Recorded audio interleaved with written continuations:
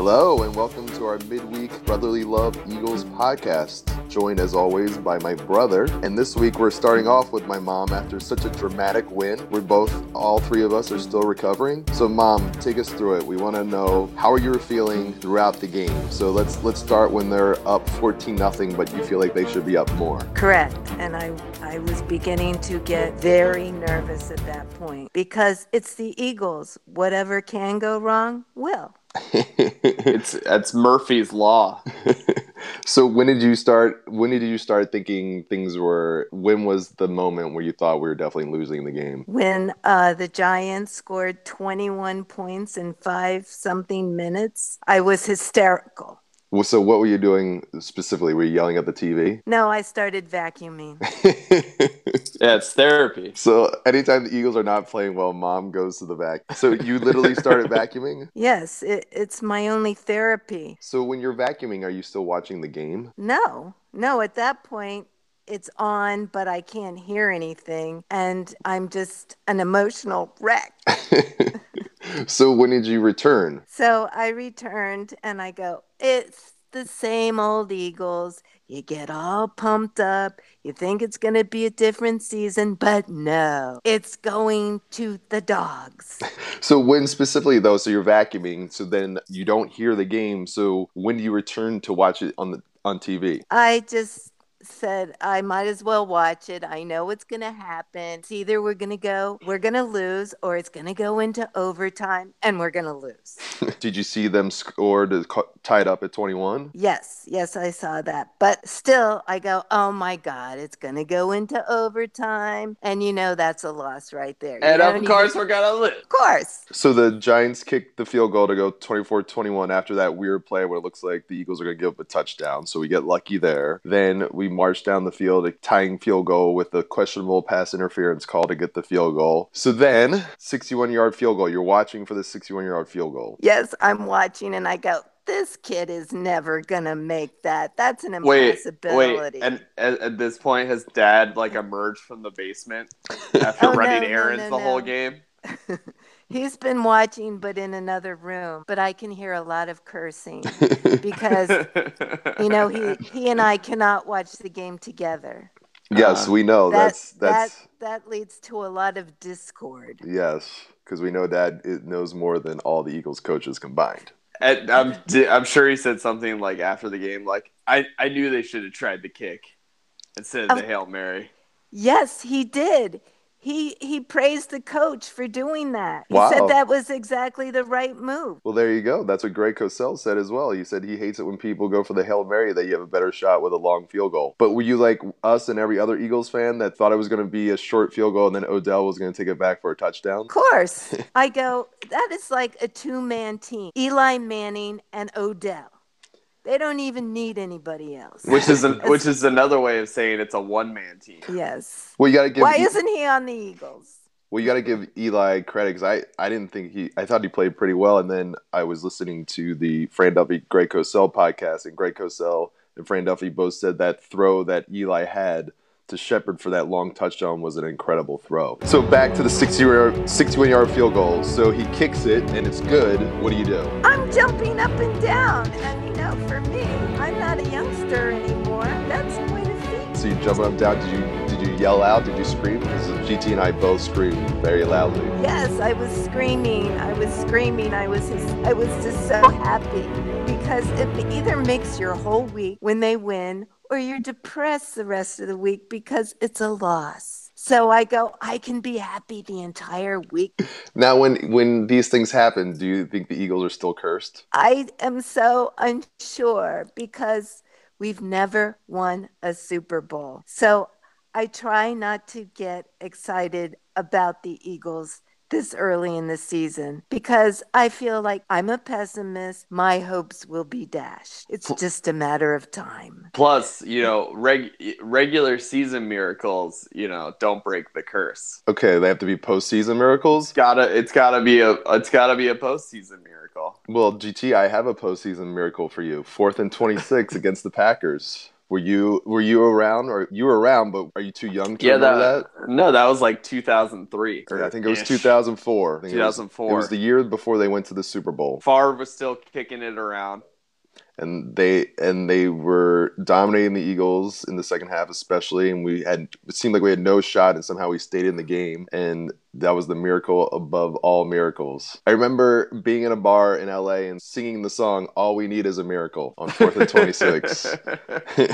And then funny story, Mom flew out to LA. That was the same bar we went to for the first playoff game Super Bowl run. Yes, I had so much fun that day. So the other things that come to mind is maybe we're just cursed in general, but not against the Giants, because miracle in the Meadowlands, Giants. Deshaun Jackson punt return to end the game after we have that huge miracle comeback against the Giants. Now 61-yard field goal against the Giants. I never thought of that. That's just another thing that I have to start worrying about.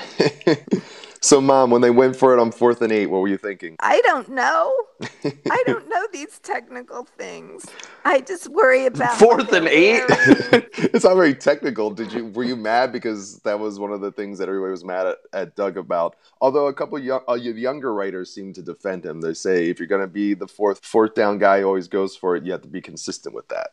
So it sounds like you weren't as upset as GT and I with the 4th and 8 call. Well, for me too. But I'm not against going for it on 4th down at midfield. But your chances of getting it go down significantly when it's like longer than 4th and 7. So even like the people who are defending him say like, oh, the advanced stats say, most of the time you'll end up ahead on points because you'll get like a field goal out of it. Yes. Right? It's like 51% of the time you'll get the ball far enough to kick a field goal. So that's worth like 1.5 points. But that assumes you get like, over 100 observations that plays out. But on a single outcome, you never know. Well, as our boy Ray Didinger said, he said, I understand statistics are now a part of the game, but you have to think about it situationally. And sometimes statistics don't think about it situationally. And in that case, I think it was a bit aggressive, especially with where we were in that point in the game and how well the defense was playing up to that point. So, Mom, do you think Doug Peterson is a good coach? I thought he was a good coach in that game because he ran the ball more and there wasn't so much passing. So I gave him a B for that game. Okay, so you give him a B for that game because he had a better run-pass balance, which has been one of the big criticisms. But do you think fans and media are too hard on him? No, we can never be too hard on a coach until they win the Super Bowl for us. Okay, so only good coach to you means you have to win a Super Bowl. That's correct. Okay, so Doug Peterson, you have a lot of pressure on you because the only way you're going to be considered a good coach by Philadelphia fans is if you win a Super Bowl. Well, what was his letter grade last week, Mom? That was a D. D. Barely. I don't even know if that's passing anymore. Not in the Graham household. Certainly not in the Graham household. So there was video that came out of, they had Carson Wentz mic'd up for the final field goal. And he said to a teammate, I'll give him my entire paycheck if he makes it. Entire week's game paycheck if he makes it. Do you think he owes Jake Elliott the money now? I think Carson is such a good guy. I think he will get the money, but I think Elliott should just say, you take me out to dinner. What do you think, GT? I think it's a little more than $31,000 for the game check. If it were me, that's totally something I would say, and then the day after immediately regret it. But I think Carson's a man of his word. It'll be interesting to see, because I wonder if anybody will pick that up to say, hey, Carson, are you going to give him the money? In the heat of the moment, I'll promise you anything. I think, Mom, that's a pretty fair compromise, or like a really good gift. Like a $300 gift certificate to Wegmans would be dope. With all the homemade sugar cookies you want. Yeah, and like a $50 gift card to Wawa. That'd be heaven for Greg. Greg is our dad, by the way. Well, that was our segment with our mom. As you can see, she's all fired up as we are. We're fired up each week. Brotherly Love Eagles podcast, not Brotherly Love podcast. Like I always say, there is a Brotherly Love podcast out there. I'm sure they're good guys, but we're Brotherly Love Eagles podcast. And the way we get an audience is through iTunes ratings. So please rate us on iTunes. We enjoy doing this. And if you have any feedback, send it our way. So anyway, usually we say what we got wrong. Looking at all the analysis, we got most of it right this week. Besides me calling Greg Cosell Greg Callis at first because I got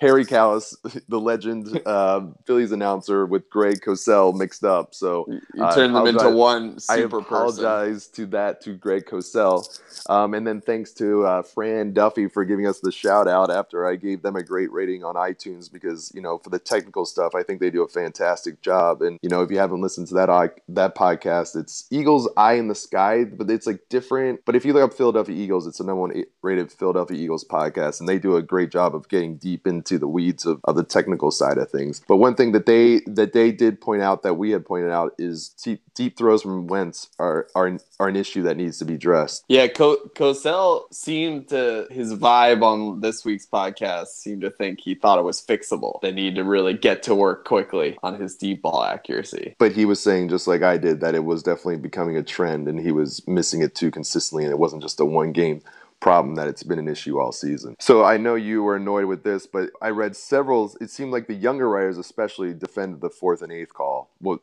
was your feeling on that? Yeah, I was totally with Didinger, and you know, he, like you said, gave kind of due deference to the importance of using analytics, but I think he's right that when you take the context into account, your opponent, the time in the game, the situation, and like the risk reward trade-off was just like the wrong decision, even if the agnostic play was, if you run that, 4th and 8 call 100 times, you get it, like I said, you get it 52 out of 100, and then end up kicking a field goal and you end up with like 1.5 points. But as we saw, like we almost surrendered 7 points. So like in that context, I feel like Peterson made the wrong call. So even on like Cataldi's show, they brought up the point that, it's Peterson's job to take the insight from the analytics and ultimately decide whether or not to deploy it or not, depending on the situation. And in that context, I feel like he made the wrong call. Yeah, I agree. And I think when you see it for what it was in the game at that moment with how well the defense was playing, I get the point that you might not gain much field position. Inside the 20, we're usually pretty good about that on punts. So in that case, let's make a march down the field 7-0 at that point. But again, then it leads to the original argument that Carson should have hit Jeffrey for the touchdown to be up 14-0. That you brought it up just now. The one counter argument from the youngins that they were making is like, well, if you punt there and you don't get the touchback, the Giants are on the 20-yard line and we were on the Giants 42, so it's only like a 22-yard position change. And I immediately thought, well, like 22 yards with like 2 minutes to go is pretty significant. And also, when we're executing, our special teams is probably more often than not able to pin it inside the 20. So I didn't buy that piece of the argument that it was an insignificant kind of like territorial chunk we were putting the Giants behind. And then another thing that we didn't get wrong necessarily, but something we definitely need to address is the Darren Sproles injury. We had touched on it just to make a point, quickly moving to the defensive side, since that was the bigger issue in this specific game, since the run game was still pretty dominant even without Sproles. It's sad to see such an awesome player throughout his career with such a devastating injury on one play. We saw it with the wrist. You could see the wrist, but that he also tore his ACL is pretty incredible, considering how much Darren Sproles in his career avoided the injuries. We always said we love that little guy. We love that little munchkin. Those are things we used to always like to say. We used to say we love that little effer, which was what we used to say the most. But the guy had an amazing career. I hope he ends it on his terms, is what I said on our Facebook page, because right. It's hard in those situations. Maybe he'll pull Steve Smith because he's supposed to retire at the end of this year. Maybe he'll come back for one more season. But I didn't want to make light of that. Darren Sproles' amazing NFL career, did some great things throughout his career, and I feel bad for him that it had to end that way. So hopefully, like I said, he ends it on his terms. Anything that you thought we got right or we got wrong? That was a good call out on the Sproles piece. In my own self-interest, the thing that worries me the most about losing Sproles is in like the punt return game. I don't know if I'm as concerned with like the impact on the running game. Yeah, I don't know what you think. I still think, he's an awesome third down back, and he still seems to have that quickness that's hard to stop in those situations. So coming out of the backfield on third down, we'll see Wendell Smallwood seems like the obvious choice to pick up that slack. And everybody's been saying he needs to be a big part of the Eagles offense moving forward, even before the Sproles injury. So hopefully he keeps stepping up like he has been. And then everybody was saying defensive injuries. Everybody's still worried about that. Everybody was making the point that I was making on our podcast that you lose your best defensive lineman, you lose your best linebacker, two of your best players or secondary are out. It's hard to plug those holes after a while. So hopefully Fletcher Cox can come back this week. He's day-to-day right now. We'll get final word either today or tomorrow if he's playing this week. But it sounds like it'd be a really big loss going into this week because it sounds like one of the weaknesses of the Chargers is in the interior line. So not having Cox would be a big loss for the Eagles. So how are you feeling about this week against the Chargers? Are you nervous at all? I'm one of those people that's like a big Phil Rivers apologist. Even though he kind of had a disastrous game last week, he seems to have like one of those games periodically. So I'm a little nervous that like Phil Rivers will kind of return to form next week. And depending on like the state of our secondary, he's the type of guy, right, who he's obviously like one of the best at like pre-snap. So it'll Greg Cosell said he's as good as anybody out there, including Peyton Manning. Yeah, so it'll all come down to our front seven and how much pressure and disruption we're able to create. So that's like the wild card I'm nervous about. And they also talked pretty extensively just about like the exterior pass rush of like Bosa and Melvin Ingram, again, going against our offense. I'm not as worried about that for some reason, just because I think Wentz has evasive abilities, but I am worried about Rivers. So I think it'll be a tight game regardless. Close game for them last week. It was 17-10 pretty much until the end of the fourth quarter, and then Rivers, like you said, didn't play well at all. You have to give Kansas City credit on defense for that, since they were pretty good against us as well. And yeah, like you said, Joey Bosa, reminds me of Houston on Kansas City, who dominated. So hopefully he doesn't have the game like Houston did. Right. But it'll be fun to see the crowd in San Diego, because I'm thinking 85% Eagles fans. So it'll feel like a home game. It seemed to be about 50-50 last week with the Chiefs, maybe even 60-40. Chargers to Chiefs fans. I think the percentage will be much higher with the Eagles fans inundating Carson. We're trying to get in on it. It's a work in progress. We might have a remote podcast, or we might have our usual from the comfort of our own couches. We'll see. So, any final thoughts before we sign off? Yeah, I just hope that I think we will. I think we will win if schematically we stick to the run schemes we had introduced against the Giants, because I think there we can kind of build an advantage against the Chargers defense. So I think if we do that, I think if Dougie P doesn't get too philosophically sucked into throwing the ball, I think we'll be in good shape for Sunday. The key will be, this is the week that Carson needs to hit on one of those deep balls. Yeah. If he can finally hit on one of those deep balls, I'll have a much better feeling about it. But if he keeps missing those throws, it's going to come back to haunt us at some point. As we said on the Sunday podcast, if you don't make those throws for wide open receivers in the NFL, that's going to come back to haunt you, because you can't miss wide open receivers in the NFL. You can't get away with it like you can in college. And you won't beat elite competition. Well, the Chargers are 0-3. I don't know about elite. But like you said, I just mean down the road. Yeah, true, exactly. And like you said, Rivers is a wily veteran, and wily veterans seem to always do good against Eagles defenses. That's our kryptonite. So with that's our midweek Eagles podcast. Thanks for joining us, and we'll see you on Sunday, hopefully with 3-1, not 2-2.